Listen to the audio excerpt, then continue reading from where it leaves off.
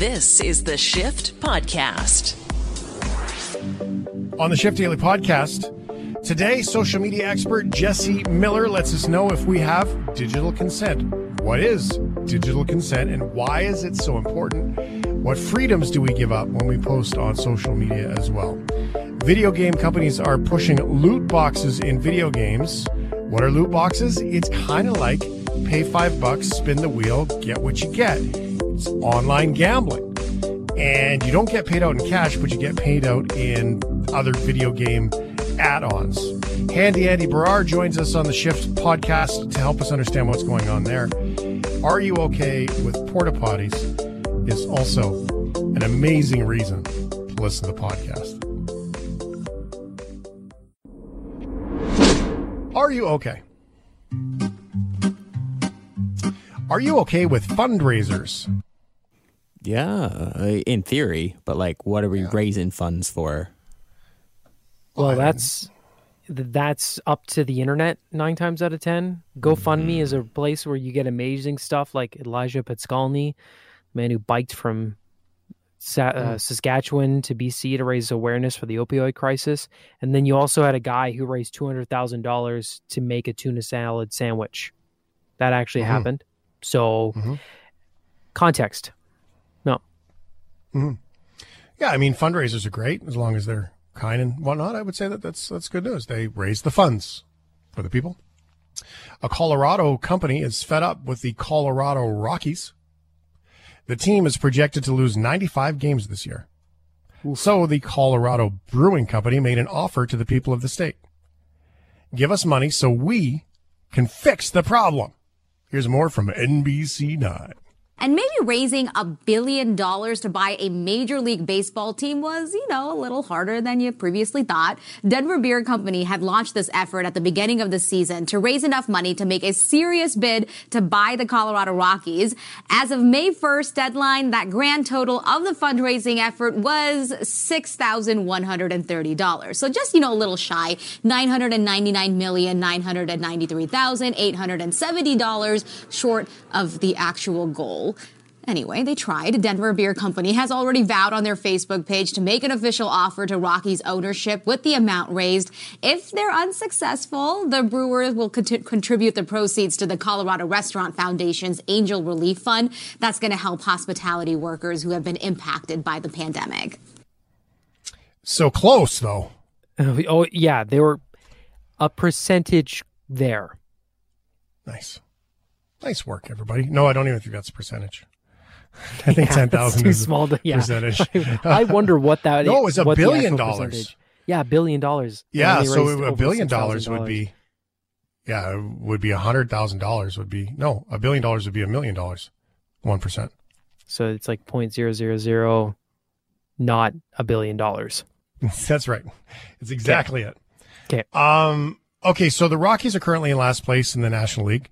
The lackluster performance has led to the resignation of Executive Vice President and General Manager Jeff Bridich, who is infamous for trading away star third baseman Nolan Arenado to St. Louis for pitcher Austin Gomber and 4 minor league prospects, and they gave the Cardinals $51 million, which is too bad because if they had kept the $51 million, they would have been, 5% of the way to their billion. Well, here's my question. It's only May, and they're like, it's projected to lose 95 games. What if they have a massive turnaround? It's only May. Doesn't the season go to October? Like, what if you raise a good point? Although, as someone who likes who watches the Colorado Rockies, not happening this year. Oof. No. I had hope for a while there, but nope. They're like the only team that still wears purple, and they squander it. Ugh. Giving it a What's bad wrong name. with purple? No, that's my favorite color, and I want more teams in sports to use it. Oh. And they use it, but they use it on a horrible team. It's frustrating. Right. I get it. Are you okay? Are you okay with Jeff Goldblum? Yeah, why not? He is my favorite person, celebrity. I idolize Jeff Goldblum. He looks better in his 60s than I do at 24. This man has like insane fashion sense. He's a great actor. I love Jeff Goldblum, and he's really weird, and I respect him. He's definitely weird. My introduction to Jeff Goldblum, I think, was The Fly. Me too, actually. So well, Jurassic Park, but yeah. So I found that very scary. It's a spooky movie. It's gross. Mm-hmm. It's very scary. Okay, I mean, I think he's all right. I think he's kind of weird, but aside from that, right? All right, Jeff Goldblum. He's been in a lot of incredible movies, though, so he can't be all terrible. Jeff Goldblum is a Hollywood legend. That's a typo. God damn it. There it is. Oh, I screwed it up on the one for Jeff. What if he's listening? What will he think of me? Jeff Goldblum is also Ryan's idol, who is from Hollywood, and he's going viral for an act of kindness from the weekend this weekend. A class obsession with Jeff Goldblum in the U.S. helped make the social year much more fun and viral for its students. Fifth grade Bristol elementary school teacher Samantha Brown tells the Webster Kirkwood Times that she and a student named Max talked about how much they liked Jurassic Park, so that they turned it into a remote classroom discussion about Jeff Goldblum. Now, these kids are 10 and 11 years old, so they're kind of unfamiliar with Jeff Goldblum sort of in general, probably like dinosaurs. But according to Fox 2, Max introduced the class to Goldblum's quirky roles in many of his blockbuster movies, like The Fly, Independence Day, and Thor Ragnarok. So the students were introduced to the classic Canadian body horror film, The Fly. Goldblum's roles started coming up in class with more and more. They discovered her students were fans. She used their obsession to make a virtual school look way more fun than it probably would have been. It's been hard for kids, man, studying from home. So she started building assignments themed after Jeff Goldblum because they loved him, including math problems, creative writing, paintings, and virtual backgrounds for their meetings, saluting, guess who? Jeff Goldblum from Hollywood. Parents soon found out that the school's obsession with a 68-year-old actor. They crafted a letter to his publicist to let him know the class was working frankly obsessing around him, and they waited. And sure enough, Jeff Goldblum responded. Hello, Tara. It's Jeff Goldblum calling. That's the sweetest letter that you sent, and what those kids are doing and what you're all doing there is so adorable. I was very touched by it, and I just wanted to say hello, see if there's anything I could do. But if nothing else, just give a big hug and a kiss to all those kids and tell them I really appreciate what they're doing. Okay, much love to you. I'm in Australia now. I'm shooting this next Thor movie, which is going very well, I think. And we just finished the Jurassic World movie, so I've been busy during this time, believe it or not. Anyway, I won't pester you anymore. Thanks so much. Okay, much love. Okay, bye-bye. Very cool. I would freak out. I would never, I would listen to that every day before I get up. That would be my alarm, is hearing Jeff Goldblum say hi. Well, yeah, but in his natural character creepy way, he also asked the teacher to kiss the children, which is not okay. Yeah, okay, but you get the intention there. Yes, I also cringed at that. And also the way he said bye-bye. Like, he said, you could say normally, bye-bye, but he went, bye-bye, Yeah. He's weird, so, okay? He is weird. Jeff Goldblum did post one of the students' assignments to his Instagram, which is really cool. It was a photo of him photoshopped onto a horse. He said he loved the work, the passion, the memes. Pretty cool stuff, though. I mean, if you're going to hear of kids doing things, that's pretty cool. I mean, to the teacher, I salute the take it and run with it, anything to make it work. Mm-hmm. It's too bad the first kid wasn't a fan of somebody not Jeff Goldblum, though. Yeah, a little bit less weird. Now, Ryan's but the weirdness is beautiful. The weirdness adds to it. I want to see what that math problem was. How many Jeff Goldblums does it take to, do X and Y or whatever? I'm curious. Mm-hmm. If Jeff Goldblum had 4 dinosaurs and 3 of them got hit by a meteor, how many dinosaurs does he have left? Exactly. Right. If 3 of the dinosaurs escaped Jurassic Park, and so on. It's a good idea. I like the idea. They could use Nicolas Cage or something. Now that would be wild. Maybe that's next. Are you okay? Are you okay with porta potties? No, they're a necessary evil, but I avoid using them at all costs. Yep. Avoid. Yeah, I think necessary evil is the perfect way to put it. Every time I go near one, I feel like I'm going to fall in it. Not because just a fear. I don't know. And they smell bad. And the other thing is they're always closed when you need them. Have you noticed that? Like you'll see one on the side of the road or you're at a park. You're like, oh, I got to go to the bathroom. And then you find it. For me, it's always closed when I actually need it, which is maybe a good thing. My biggest fear is that they're going to tumble over while I'm inside. Yeah, that's always scary, right? Yeah. At a concert, always iffy. You know what? The roadside biffies, the ones that are basically like a nice shack with a hole in the ground. Oh, those ones are gross. I find those ones smelly and nasty in the summertime. Maybe it's because I'm from a different generation. The old school biffy was nasty. And nowadays, I think they smell pretty good. I mean, I think they're way better than they used to be, so I don't mind them quite as much. So, I don't know. Maybe not so bad. Talk about a Gettysburg Address. The best part about it is it's a Gettysburg Address. That's a typo. Yeah. Ryan. What, you didn't... I thought you would be able to read between the lines of the joke there. What? The 2 D's in address? You got me. Okay. First responders showed up to Gettysburg in Pennsylvania last week to save a man from a very uncivil predicament. That's very good. After a tree fell and trapped him inside a portable toilet. The New York Daily Record reports high winds knocked down a tree on Friday afternoon. It toppled over onto a porta-potty at the Little Round Top Battlefield in Gettysburg National Military Park. A man had stopped off to relieve himself in the portable toilet a few minutes earlier. The tree ended up hitting his nearby van and the toilet while he was inside. He was screwed either way. It was meant to be. Oh, my God. Fire crews treated it like a car entrapment situation. According to Assistant Chief Joe Robinson of the Barlow Volunteer Fire Department, they used chainsaw to clear away the tree branches and then sliced their way through the plastical portable toilet walls until they could pull the trapped man out. He was taken to hospital for evaluation. So it's not clear if he suffered any physical injuries, but he's most definitely going to be scarred. So this has made him the first prisoner on that battlefield in over 150 years. And perhaps the first one ever captured by a tree inside a toilet. I don't know if he stayed dry or not. That was not part of the story. So Ryan, I had to bring it up a little bit differently because of Ryan's Lunami incident of a few months ago where his toilet overflowed.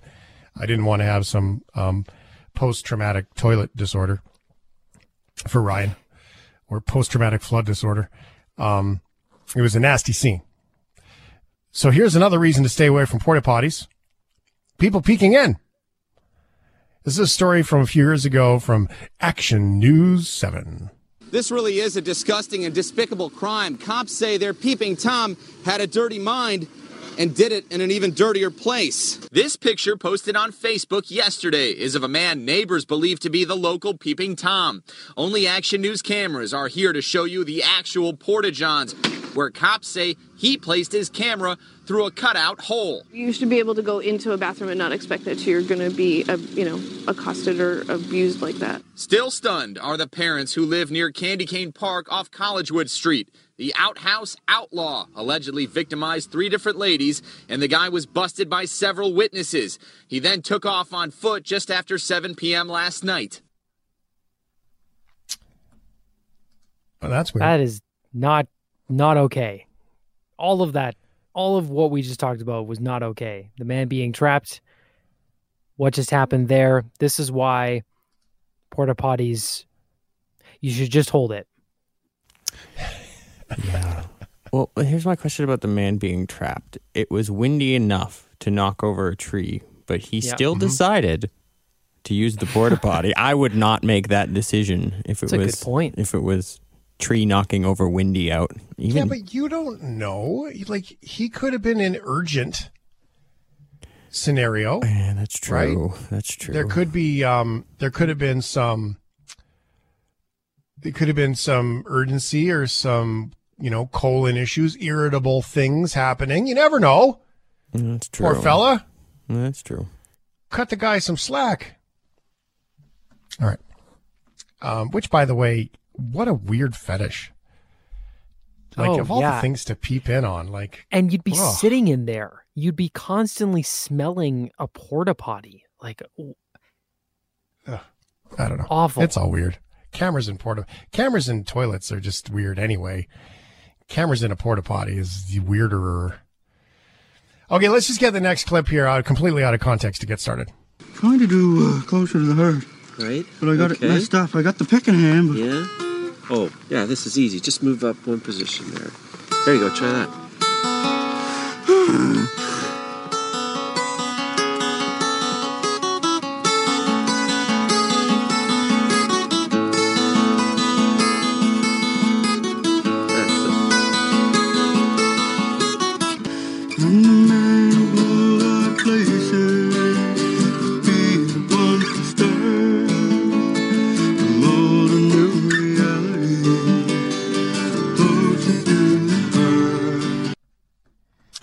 That was actually pretty good.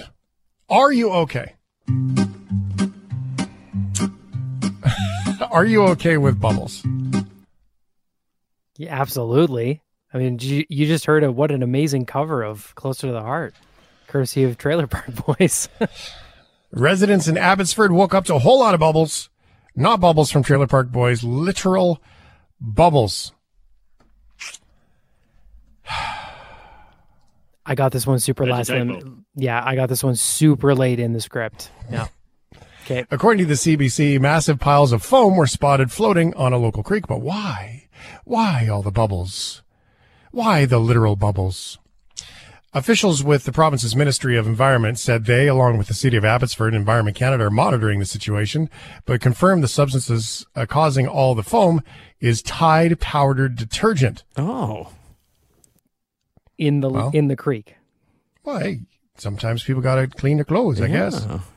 Residents noticed white powder on some rooftops, which may explain the issues, except for how did it get to the rooftops. Apparently, you can use laundry detergent to prevent moss growing on your roofs. That's how it gets there. But that's an unproven technique, and also it seems to be like a really dumb idea. Yeah, literal has one T. Unless, of course, you were throwing away your Tide, and maybe that's what you meant, Ryan, that you were literally-ing or with your that's typos. it. You read my mind. Absolutely. Read my mind, Shane. Okay. That makes sense, yeah. You have now peeked into my genius.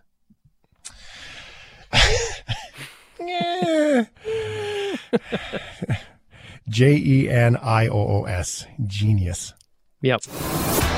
This is the Shift Podcast.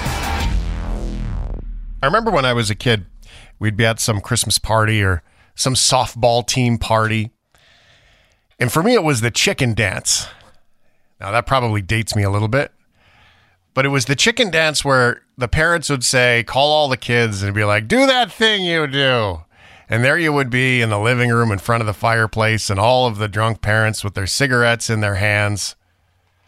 And you'd have to do the chicken dance.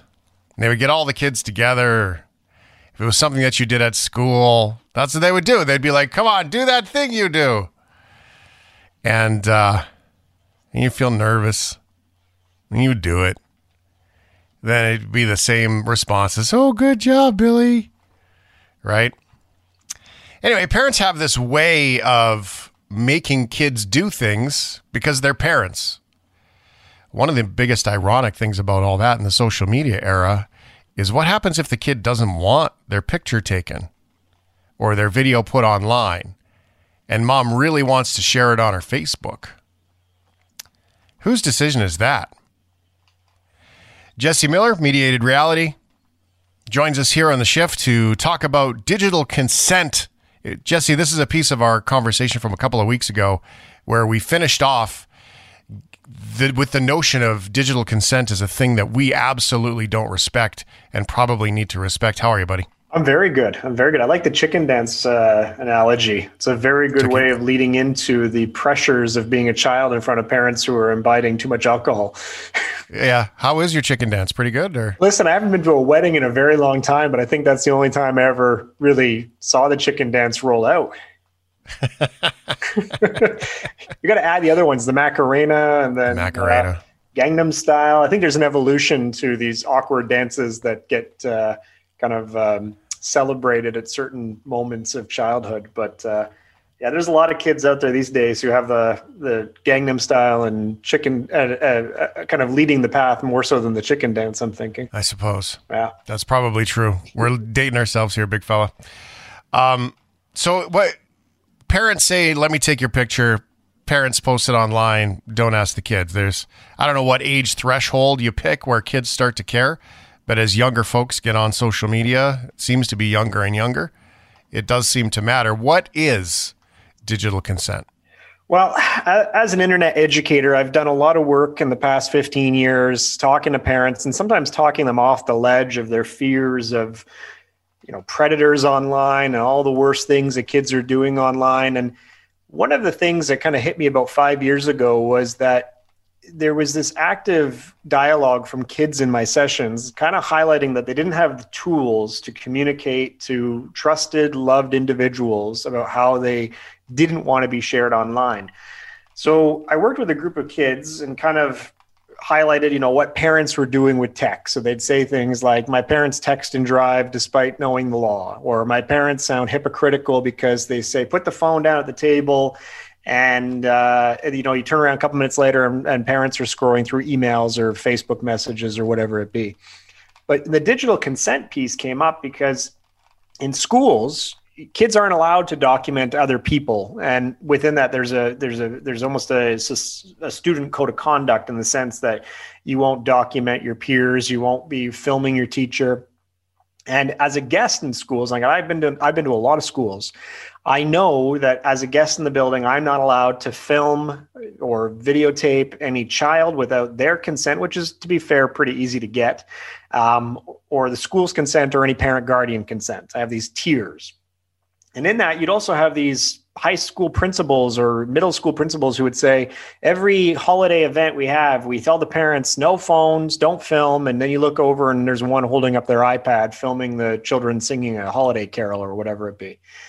So digital consent evolved as a dialogue to empower youth to know that they can speak up and say, I don't want to be filmed. I don't want to be shared on your social media. And more so, we actually saw kids highlighting that it wasn't their peers who were actively disrespecting them. It was the adults in their lives. And they didn't have the resources to know how to speak up when they felt uncomfortable, as opposed to just screaming, no, I don't want to be photographed. And then you have some adult telling them, no, don't worry about it. You look great.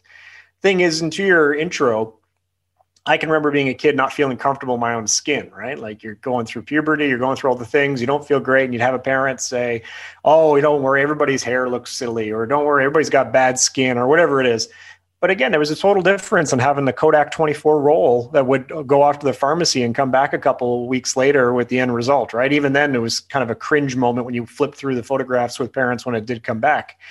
So now we have kids who really, they don't understand the concept of, do you mind if I take a picture of you? Do you mind if I film this situation? Are you okay if I post this online? Because they're not prefaced with that question from adults in their lives. Thing is that when we hear these issues with kids and tech, somebody always kind of comes together and goes, what empowers these children just to film these things or to send these photographs? And usually it's not an empowerment, it's a lack of education. Adults do that all the time. We do it all the time when we see something happen. Maybe it's the mentality or the idea that, oh man, I'm going to document this and it's going to go viral, man.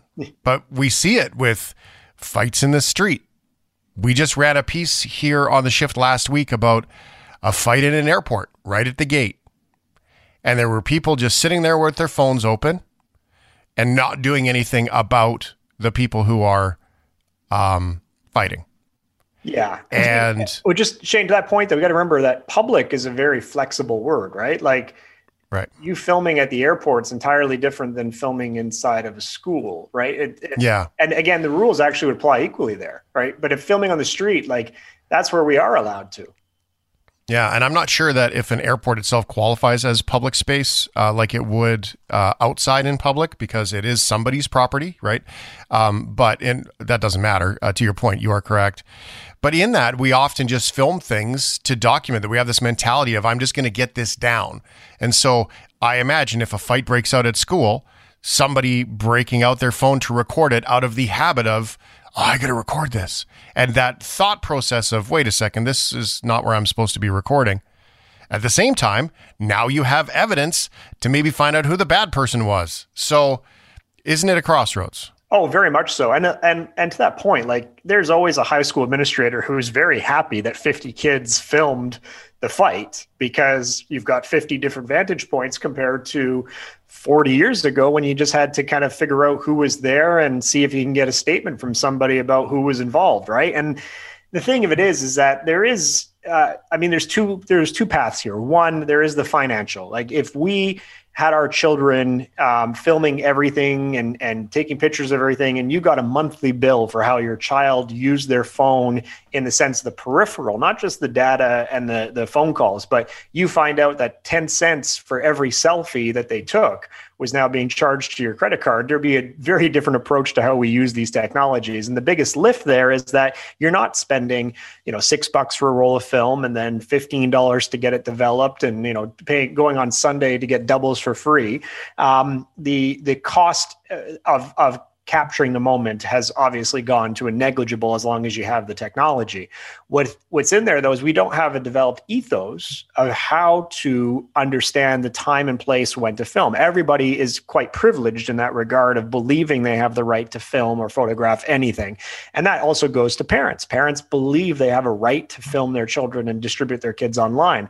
And as I mentioned earlier, this idea of, the fear of predators, for parents, the idea that they commodify their children, they put their children online for this idea of affirmation, of likes and showing off. I mean, there's a whole group of kids out there who have actively been documented for their parents' own benefit of just basically highlighting all the things the family is doing. And I think every listener knows that one person who's got that social media channel that's dedicated to how great their life is, as opposed to the reality of we're all struggling in one way or the other. So in that, these kids, there's going to be a different generation of kids that come forward highlighting how they might want to separate themselves away from certain aspects of active sharing just because they were subject to it so much as kids. How do we do that, though? I mean, like most things I'm learning as I get older, most things in life are not a behavioral problem. They're not a kid problem. They're not a school problem. Most things are not a teacher problem. Most things are not a policing problem. Most things in life are parenting problems.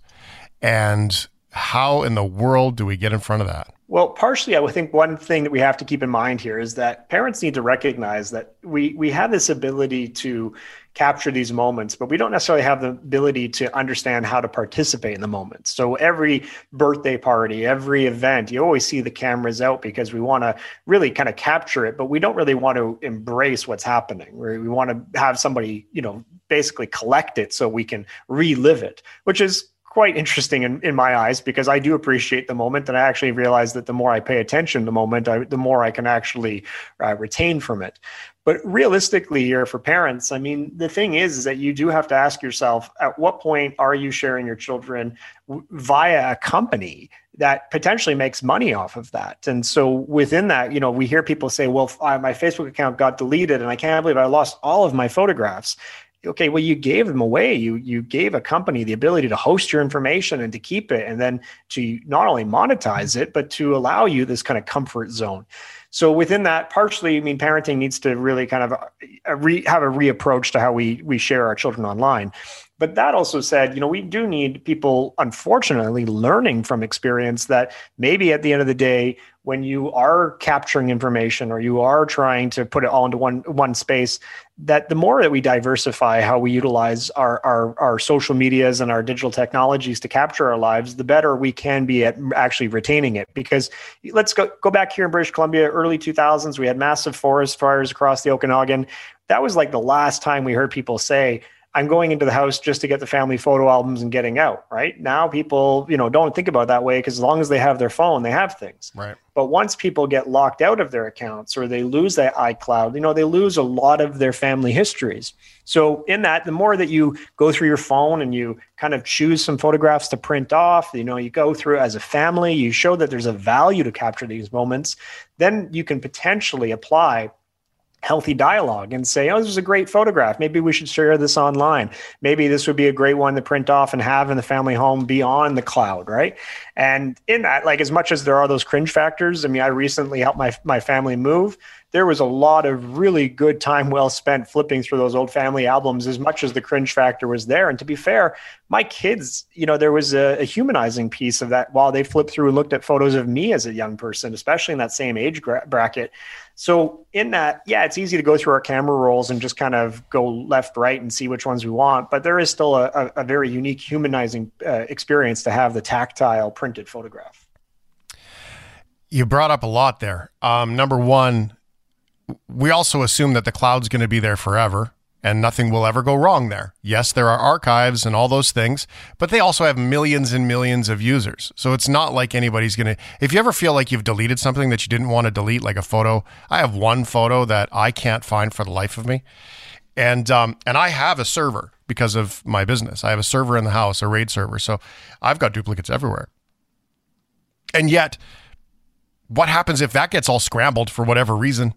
And then you're trying to get through to customer service to find your account in amongst millions of others. It is possible, highly unlikely, but it is possible.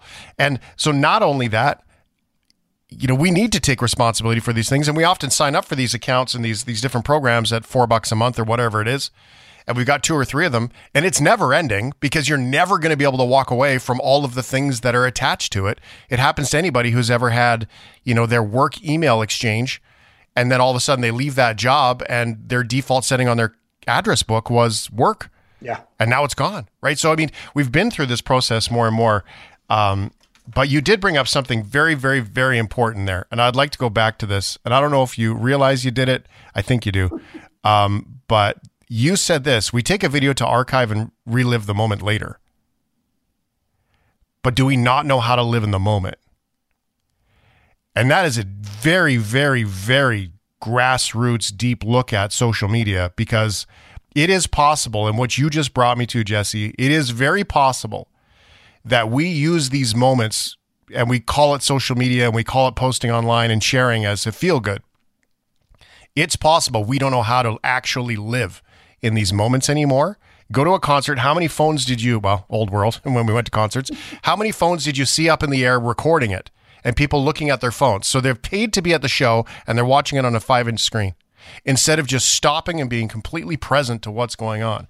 It is possible, Jesse, that what you've just hit here, to me anyway, is that all of this conversation about social media has more to do with our inability to be present. Yeah. I think I purposely kind of laid that path in the sense that I do miss going to concerts in some ways right now. I miss those things that we normalize and kind of look back on fondly. And to be fair, when I see that, something that's exciting is happening and everybody's capturing something, I tend to actually just be the person who steps back and enjoys the moment. But I do that also partially because I've been in a number of unique situations and privileged situations in my life where I've had the ability to see something happening. And I think what's important here is that we are so quick to malign how kids use these technologies, but we forget that we have actually set the leaderboard for them. They've watched us, take out our phones for every life event, for every moment where we want to capture something. And in that, you hear these stories about kids getting themselves into trouble and, it's like, oh, well, how in the world could they film this, or why would they, and whether it was a fight or an intimate event or whatever it be, we're not giving them the context of how to look at something in a full circle way, because we are very myopic in the way that we would look through this 5-inch screen and still we paid $100 to get into the stadium. But at the same time, for kids, they are part of a culture of sharing. And so within that culture of sharing, there is that ingrained, go grab your phone, get it out there, share it with the world. And they have watched us do that. You remember, these technologies are less than 20 years old in the sense of the everyday individual having them in their hand. So if you have a child who's 15, they've grown their entire life essentially watching people share the moments as opposed to be in the moment. So partially there is an ethical approach to talking more about digital consent. And again, maybe the moments have to slow down where you ask that question. Hey, I'm about to film this. Hey, do you mind if I take a picture of everybody here together? Do you mind if I tag you in this photo?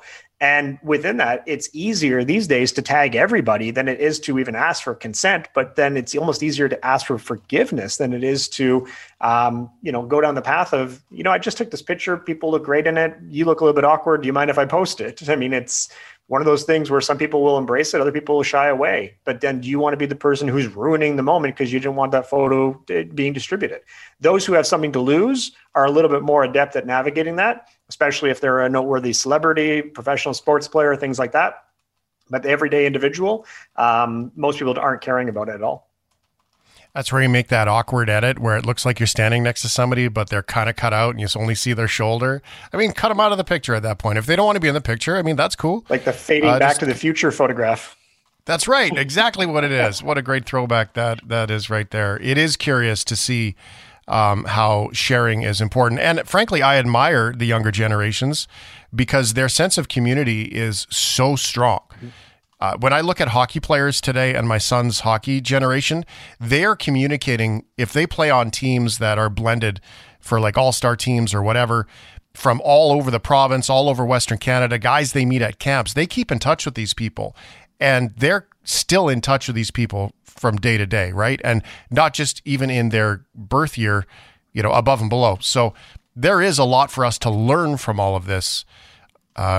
Maybe it's not the kid's problem so much as it is the parents' problem to look at. And I'm glad you kind of brought it to sports because part of this conversation evolved for me. I did a lot of work with BC kids involved in high-level sports, talking about distraction factors involving technology. Why is it you would never have a phone on the ice, but you have it in the classroom? You would never text in front of coach, but you'll text in front of a teacher. These kind of questions. And one of the byproducts of asking these kind of questions to youth is that you do get an end result that sometimes takes you down an entirely different path. And the most notable would be, yeah, it's great that my parents are in the crowd, but they didn't really notice anything going on because they were too busy on their phones the entire time, right? So again, they're quick to film, they're quick to capture the moment, but for even practices and things like that, kids pick up when their parents are disengaged. And so, pre-COVID, when you were allowed to kind of be in the building watching your kids play a game or even practice, kids were very, very aware that parents were disengaged. So valid point, their community is great. We're the ones who are struggling with this. Yeah. And I, as a guy who just went through his Instagram and cleaned off a bunch of old stuff that was no longer relevant, I can tell you that a photo from downtown Vancouver takes me back to that entire weekend and the feeling of that weekend. And that we're probably overthinking this anyway. Sometimes that one photo of the trip up the gondola on the mountain or whatever it is that you were doing by Niagara Falls takes you right back to the whole trip anyway. Yes. So we don't need to document every step along the way. That's for sure. Jesse Miller, mediated reality. Digital consent is a thing that we as adults definitely need to look at because it's very possible that we've created this monster. Thank you, sir. Thank you, as always. It's the Shift Podcast. All right, it's time for us here on The Shift with Brendan Kelly, Ryan O'Donnell, and me, Shane Hewitt, to welcome in Disco Andy. Nice. Andy Barrar, handyandymedia.com, DIY technology and more. Andy, how are you? I'm good. Isn't that Italian? What's it? It's like disco music from Italy back in the 80s. I can't remember what it's called, but there's a certain genre. That's it. You guys know all my hits, man. You know my style. Mm-hmm. We got eyes on you, man. We know what you're like in Vegas. What was that song, Brendan, just to help him out? That was actually Donna Summer, I Feel Love. Oh, okay. Yeah. Disco Italo. That is the genre. It's called Disco Italo. You'd like Mojo. Yeah. Lady. Hear me tonight. I'm not doing it justice. It's a great song, though. How are you? How are things? How's it going in DIY land, Andy Barrar? DIY land's going good. Mother's Day is coming up. So I thought, last year my mom asked me to build her something, and she's never asked me for anything. So I was like, you know what? This must be important for her. What she really wants is, she's retired now, so she's on her pension. She's got a lot of time, and she's really into gardening like I am. But what she wants, because she's getting older, it's hard for her to bend down to work on a traditional garden.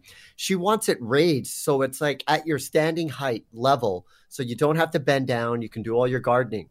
So that essentially is like these huge planter boxes is what she wanted made. And Shane, the price of lumber is crazy right now. So I didn't know if I was going to be able to pull this off or not. But thankfully, last year, during the pandemic, when it started, I just got a whole bunch of one of those pallet wood. I bought something called a skid buster, which breaks those pallets. And I just spent like weekends just breaking wood, putting it all together, making a nice little, pile of lumber.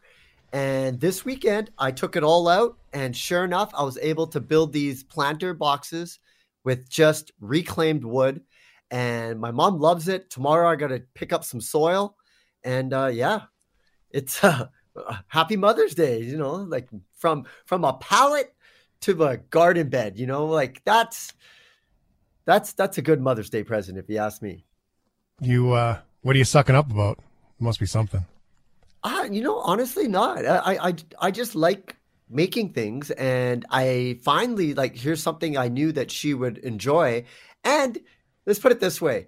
I'm obviously going to eat a lot of the stuff that she grows in that garden of hers. So I guess I do get to a little bit of advantage once it's up and running. Nice. Good tip, though, for that. And if you go to handyandymedia.com and Andy Barrar on the Twitter, you can see some of the projects, because you do make videos of the things that you build and so on and so forth. Pardon me. Oh, my God, that snuck out of nowhere. Excuse me. I don't have COVID. Bless you. It happens to me too. Actually, before we went on, I was sneezing. I was like, "Oh, I hope I don't sneeze while I'm on air." But yeah, you can go to my website. I actually did film. See, Shane, I'm trying to get into the habit of I don't want to do anything unless I film it, because it's good content, and somebody might get inspired to try something similar. But the funny thing is, Shane, is when I'm making this stuff, I don't really know what I'm doing, because I don't even know how much lumber I have. So I'm just kind of like figuring things out. But thankfully, I'm recording everything. So I do have a bunch of footage. And once that's up and running, I'll let everybody know. And you can see how you too can create a planter box from a skid pallet that you can get for free. And you do use the kiln baked wood that's been heated and taken care of, so the chemicals are gone. Just to be clear. Yeah, like we were talking about before, if you do get these pallets, they have a little stamp on them, and I think it's called HT on it, heat treated. So basically they just put it, and they just cook these pallets so that any kind of like bugs or anything just get, disintegrated, and it's safe to use for creating vegetable gardens. Now, Ryan O'Donnell is here too, and he is all in on this loot box stuff in the video games. Ryan, why don't you help us understand what your story is? What is the loot box, and are you buying them? Yes. Loot boxes are basically good story. Thank you. Well, only once a year. So let me explain briefly what a loot box is in my experience. So a loot box is basically a slot machine in a video game. The game goes, give us $5 in real money, and we will give you a box worth $10, potentially maybe only $5. And it'll open it up, and you'll either get something great or something not great.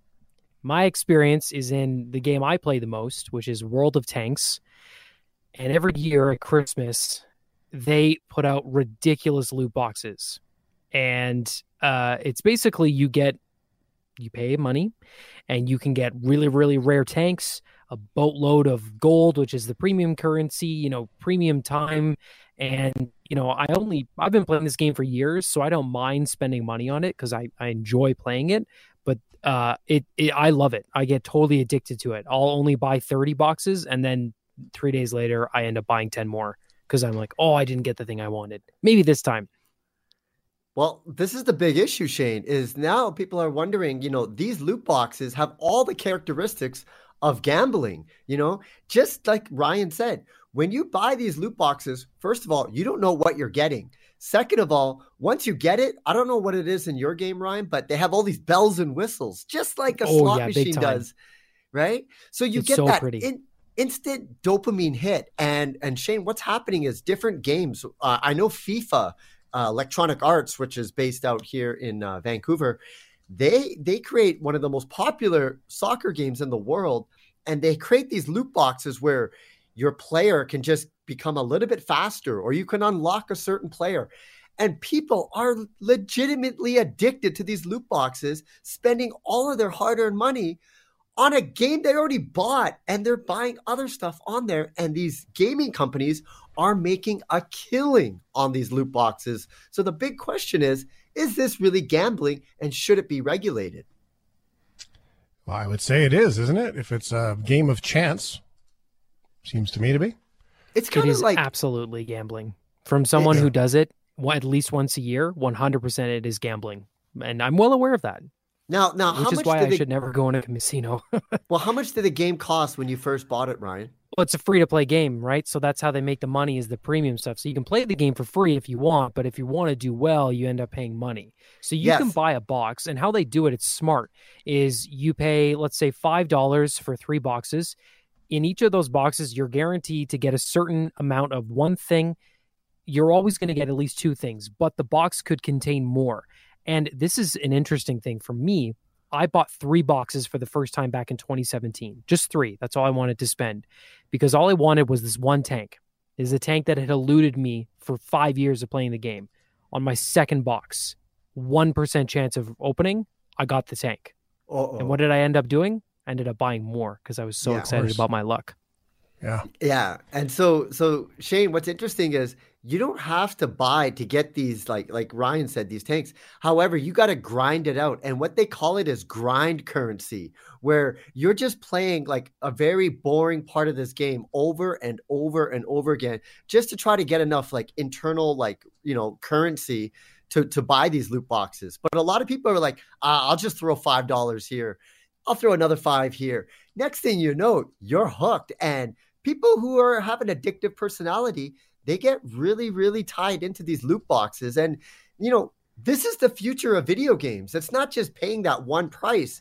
You're basically getting sucked into this ecosystem where they're just going to, really psychologically trick you into paying more and more inside these games. They really figured it out on how to get players hooked on these games, and more importantly, get them to keep spending on the game after they purchased it. Wow. Absolutely crazy. This whole subscribe after you've paid for it thing is quite remarkable. The subscription model that has really taken off around the world. Okay. So, YouTube has just started with their premium, music subscriptions and all those kinds of things without commercials, but there's still some things about the YouTube music that has users, upset. So there are all kinds of subscription models like that. YouTube has also come into the news lately too with regulations and everything else on content out of the Canadian government. What's that about? Yeah, so this is something I'm sure you're really familiar with, Shane, is Canada has always had within their broadcasting rights, forcing companies to play certain amounts of Canadian content. And that's always been on the radio. It's been on television. And it's really to create, and give that incentive to create Canadian content. What they're trying to do now is the government's trying to update the Broadcasting Act, and they want to include YouTube as well. So for the longest time, they've basically said any kind of user-generated content doesn't count. But now, because of the way we consume content, because we're consuming content that's not from your traditional TV show or from a broadcaster, they're trying to include that. And that's going to really blur the lines, because now you got the CRTC looking at the content that we create, because it is, I guess, Canadian content, but we're creating it. But what they're trying to say, the government, is they want to push YouTube to inside their algorithm to push more Canadian content to Canadians in the hopes of us creating more Canadian content. But it gets really, really blurry when you talk about user-generated content on YouTube. But that's where they're trying to head. That would mean that Canadians would see more Canadians. And this has always been that crossroads of when it comes to CanCon and music, right? Canadian radio stations are playing 35-40% Canadian music, basically, because the government says they have to. And so a bunch of songs at times make the radio that probably shouldn't be on the radio. Now, recently, some of those songs have gotten better, but Canadian artists still take their grants and go shop to Canadian producers who are down in LA and spend the money not in Canada anyway. So the system is definitely broken, and it would be nice to see protect Canadian content. I would love it if we saw more Canadian content. But at the same time, I don't think it should be force-fed to anybody. Yeah, and now it could be Canadian content on TikTok, Canadian content on YouTube. See, that's where they're trying to head, but it gets a little blurry because I don't know if we really want the CRTC to be regulating the kind of content that people create on the internet. And I can see what they're trying to do, but to implement this and to really figure it out, I don't know. Just the government and the internet together, those two words don't really sound like it's a good marriage, if you ask me. Yeah, I get that. You get companies like Netflix that have ridden the backs of broadband providers, though, for years to make profit. Yeah, the way that I was described to me is, if you think about it this way, say if you're delivering packages, say you're a courier company, it's Andy Barrar's Courier, and you have a truck and you deliver, you're paying for fuel, you're paying for the driver, you're paying for everything else. Well, Netflix comes along because they know where you're going and they put a package on your bumper and they don't pay for it. Yeah. That's kind of what goes on, right? And so at what point does Netflix have to pay? And a lot of those companies don't even pay their share of GST because they don't charge it. I think it would be really great if they made YouTube have a Canada button, right? If you had a Canada button, and then you basically, if you want to see the top trending things in Canada, you just hit the button and your feed is bloop, here's all the top Canadians. That to me seems like a reasonable solution, but then again, I don't work for them. But so it goes. Andy, thanks for bringing it in front of us. HandyAndyMedia.com. Andy Barrar, you can follow him on the Twitter and get all the videos that he puts together from his planters. And maybe you should video your mom's reaction. Oh, I already saw her today. She was she's like, this is exactly what I wanted. This is so perfect. I'm like, yes. That's so good. Thanks for listening to the Shift Podcast. Make sure you subscribe, rate, and review the show and share with anyone you like. Get it on Apple Podcasts, Google Podcasts, Spotify, and CuriousCast.ca.